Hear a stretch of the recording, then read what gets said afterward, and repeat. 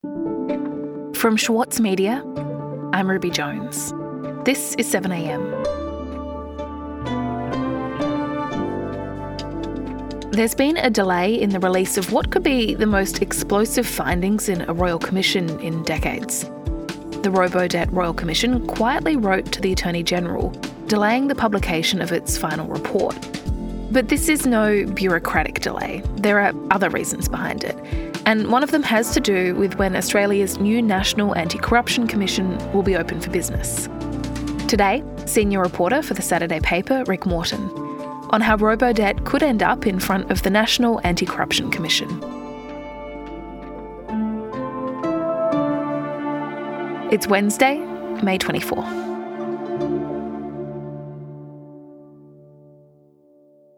So, Rick, recently you sat through more than 2 months of robo-debt Royal Commission hearings, and that follows years of your reporting on the scheme and the devastation that it wrought.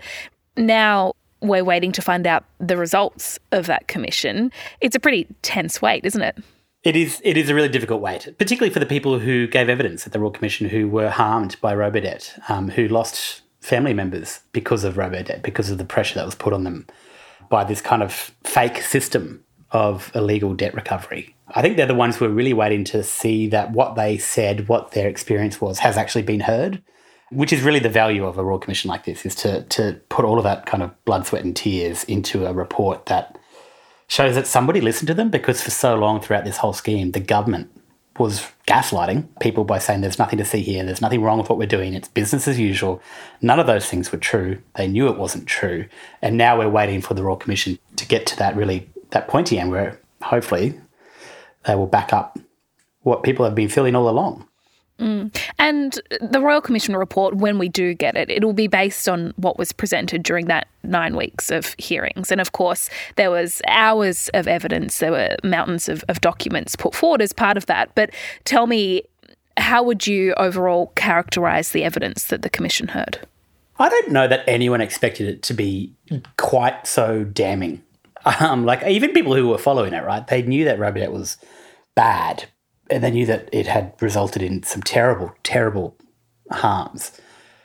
But I don't think people maybe I'm just being naive, but I think a lot of people thought that the government, that they'd stuffed it.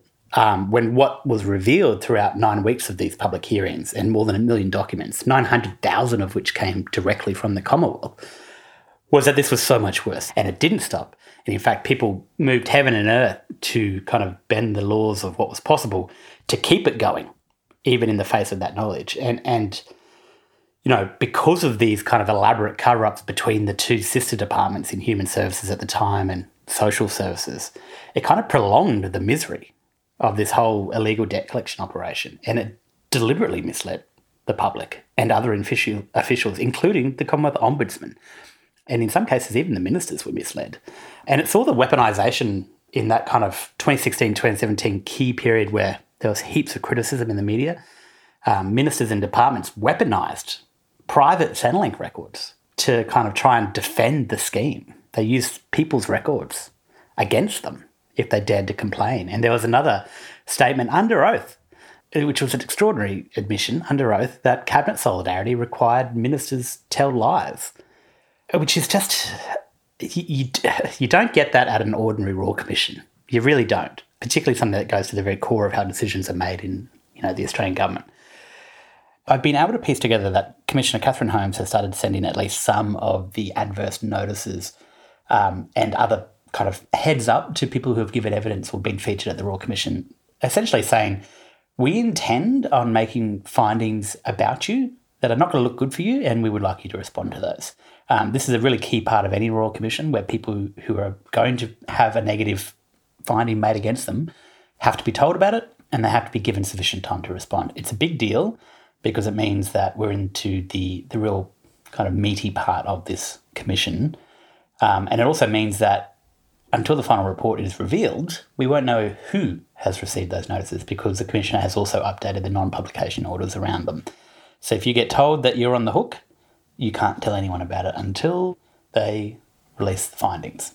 Okay, so these documents are being sent out notifying people that there could be adverse findings on the way. We don't yet know who is getting these notifications, but the very fact that they're being sent out, it sounds like that's a sign that the Royal Commission is getting close to the end of this whole process. They're getting close to publication of findings. So when will we know, Rick? When will we know how the Royal Commission has judged those who were involved in robo-debt? Yeah. Well, we'll know hopefully very soon after July 7, which is the new deadline for the final report to be handed to the Attorney General, Mark Dreyfus. And now they announced last week, they already had one delay. It was meant to be end of March, I think. And then they had an extension of the report until June 30. And last week there was a very kind of nondescript announcement made that they'd asked for a 1-week extension and that Mark Dreyfus, the Attorney General, had granted it. There wasn't really a reason given why, except that it was for administrative reasons.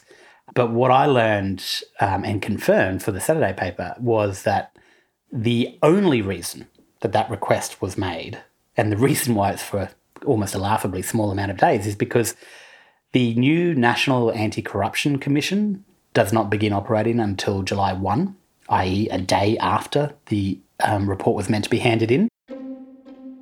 Some royal commissions carry out their functions over years. This is not one of them. And Commissioner Catherine Holmes is nothing if not fastidious. It will be necessary for the Commission to operate briskly and efficiently in order to fulfil its tasks in the time available. And from what I understand, wanted to make sure that all of the I's were dotted and all the T's were crossed, and if there was going to be this new anti-corruption watchdog, which there is, and if she was going to probably, maybe, possibly, potentially make findings about potential corrupt behaviour, then it would make sense to her to actually make the referrals herself, and you can't refer something to a corruption agency that technically doesn't yet exist. So that's why it's gone from June 30 to July 7. It's incredibly technical, but it also tells you a great deal about what this commission is thinking, how they're moving through the evidence, and how broad some of the referrals they might be making in that final report are, because Commissioner Catherine Holmes has a long and storied career in the law. She is formidable. Everyone I've ever spoken to who has worked with her has just showered her with praise, and also doesn't take any bullshit from anyone. And she's making sure that every last inch of this inquiry is referred to where it needs to go and actually gets there, and it carries the weight of that Royal Commission, that kind of imprimatur of Commissioner Catherine Holmes saying, you, the new anti-corruption watchdog, you should really look into this, and here's why. Yeah, I suppose what this delay really indicates is just how serious the Commissioner Catherine Holmes is taking the robo-debt scandal. Yeah, and that's, one source who was quite familiar with this whole process said to me that, to them, this shows you how serious she is. They said the Commissioner is nailing down every last element of this inquiry. And I guess when you've waited for so long, if you're someone who was affected by robo-debt and you've sat through years of government just lies, and then you've had a class action which didn't really deliver any compensation, and then you had settled federal court cases that didn't disclose or didn't turn up half of the information that we've had in the first day of this Royal Commission. When you've done all of that stuff, you want to see in your commissioner, in this case, Commissioner Catherine Holmes, you want to see someone who's taking that job seriously. And that letter to Mark Dreyfus indicates to me that Catherine Holmes is acutely aware of the burden of doing her job thoroughly, fairly, and with no stone left unturned. We'll be back in a moment.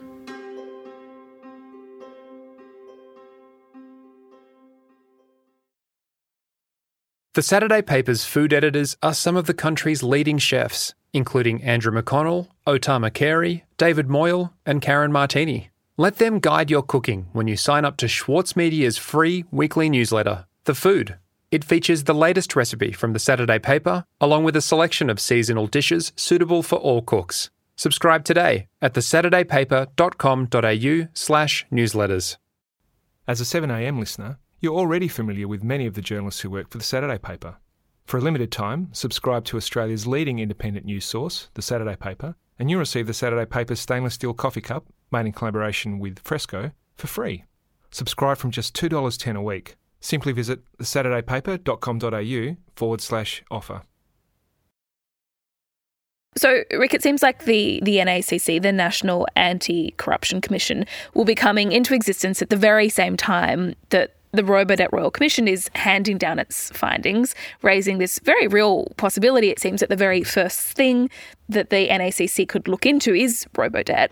So can you tell me a little bit more about the NACC and what it's actually supposed to examine, what its remit is?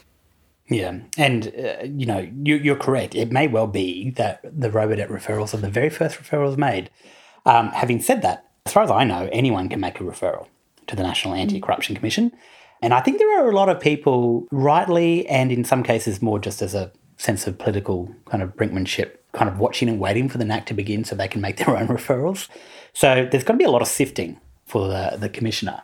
And I think certainly, as one other person put it to me when I was putting this story together, if Commissioner Catherine Holmes does make referrals to the corruption watchdog, the Corruption Commission, two different commissions, there is a bunch of hurdles that need to be stepped through before anything significant comes of it. They can choose to dismiss the referral straight away, which you might imagine would apply to maybe a member of the public who hasn't attached to any information. But then the Commissioner can decide to hold a preliminary investigation. They can decide to hold a closed-door investigation.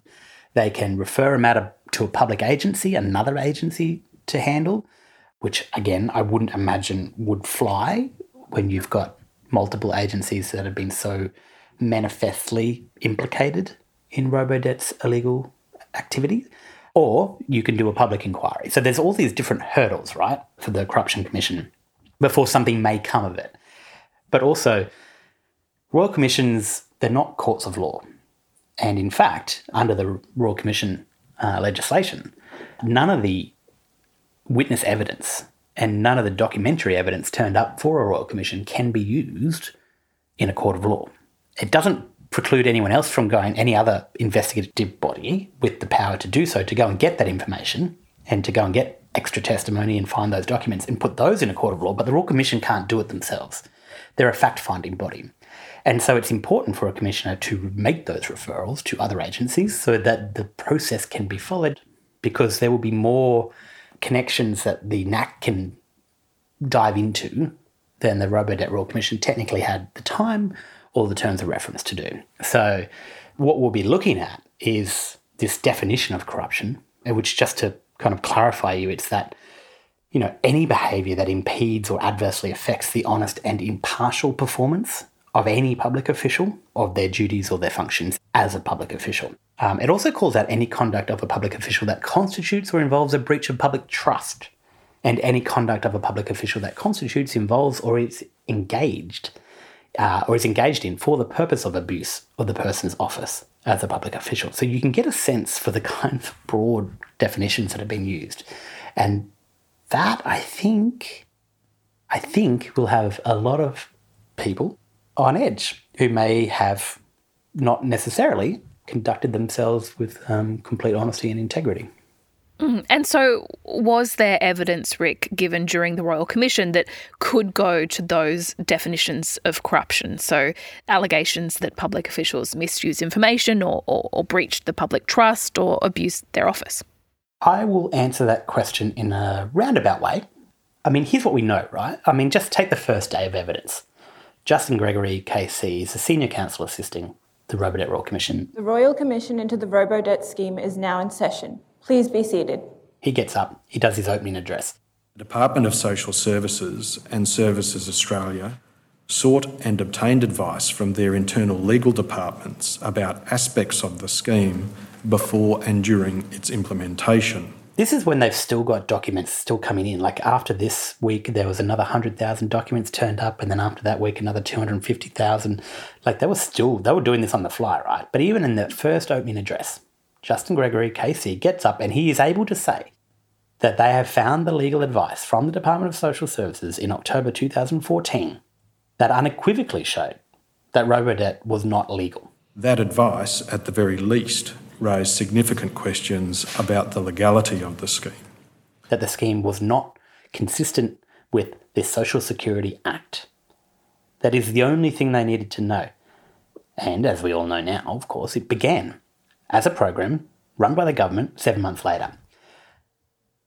Now, that's just on the first day, right? And we also heard later on evidence of what seems to be, certainly the allegation from, or the findings being put to people from Justin Gregory, was that there was a pattern of behaviour by public officials to mislead the Commonwealth Ombudsman, to deliberately omit any references to income averaging, which was the key illegal concept in robo-debt, from briefings, from walkthroughs, from external investigative sources, basically a pattern of cover-up and lies and deceit.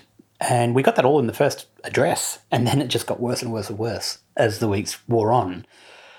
And certainly, one of the submissions to the Royal Commission from the Commonwealth Public Sector Union just had tons and tons of first-hand accounts from public servants who were all typically low-ranking or middle-ranking, who had no power over this program, but who were told by those senior executives and managers, you must do this. And they all knew it was wrong. They all knew. And many of them, according to this submission, tried to speak up internally. So the Commissioner is now in the box seat in terms of going through the things that don't add up. And there are a range of ways of looking at the evidence that has been given in terms of who was telling the truth at the time.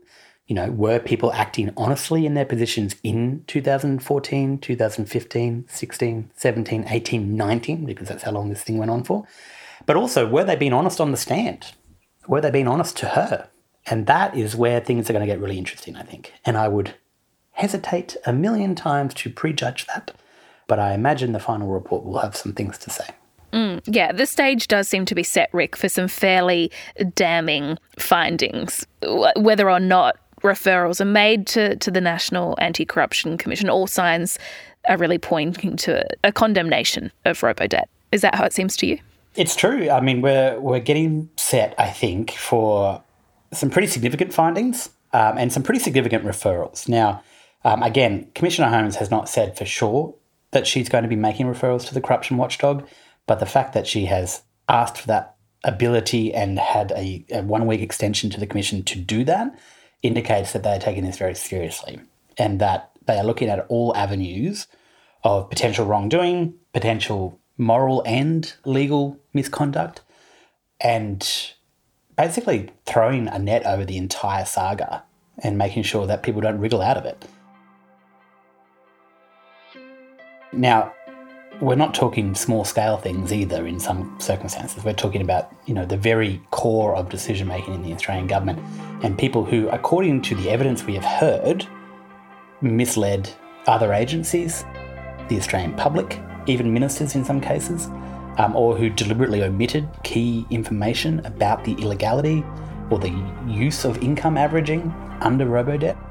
And now that all those things are in play, and knowing what we know about Catherine Holmes and her fidelity to the law, I think we can expect a broad and sweeping account for everything that was so scandalous about robo-debt. Rick, thank you so much for your time. Thanks, Ruby. It's always a pleasure.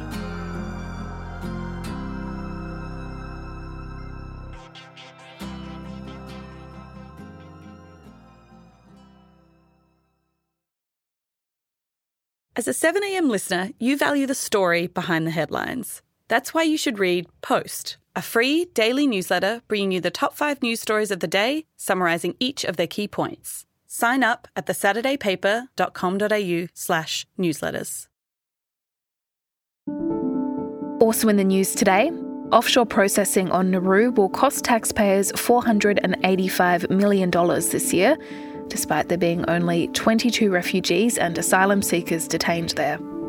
The figure was revealed at Senate estimates, with the Department of Home Affairs justifying the spend as a, quote, contingency cost for maintaining the facility. And Victoria will bring forward the end of native timber logging to the end of the year, according to budget documents released by the state government. The move puts an official end to an industry long criticised by environmental groups. The announcement includes a fund to help support workers transitioning out of the industry. I'm Ruby Jones. This is 7am. See you tomorrow.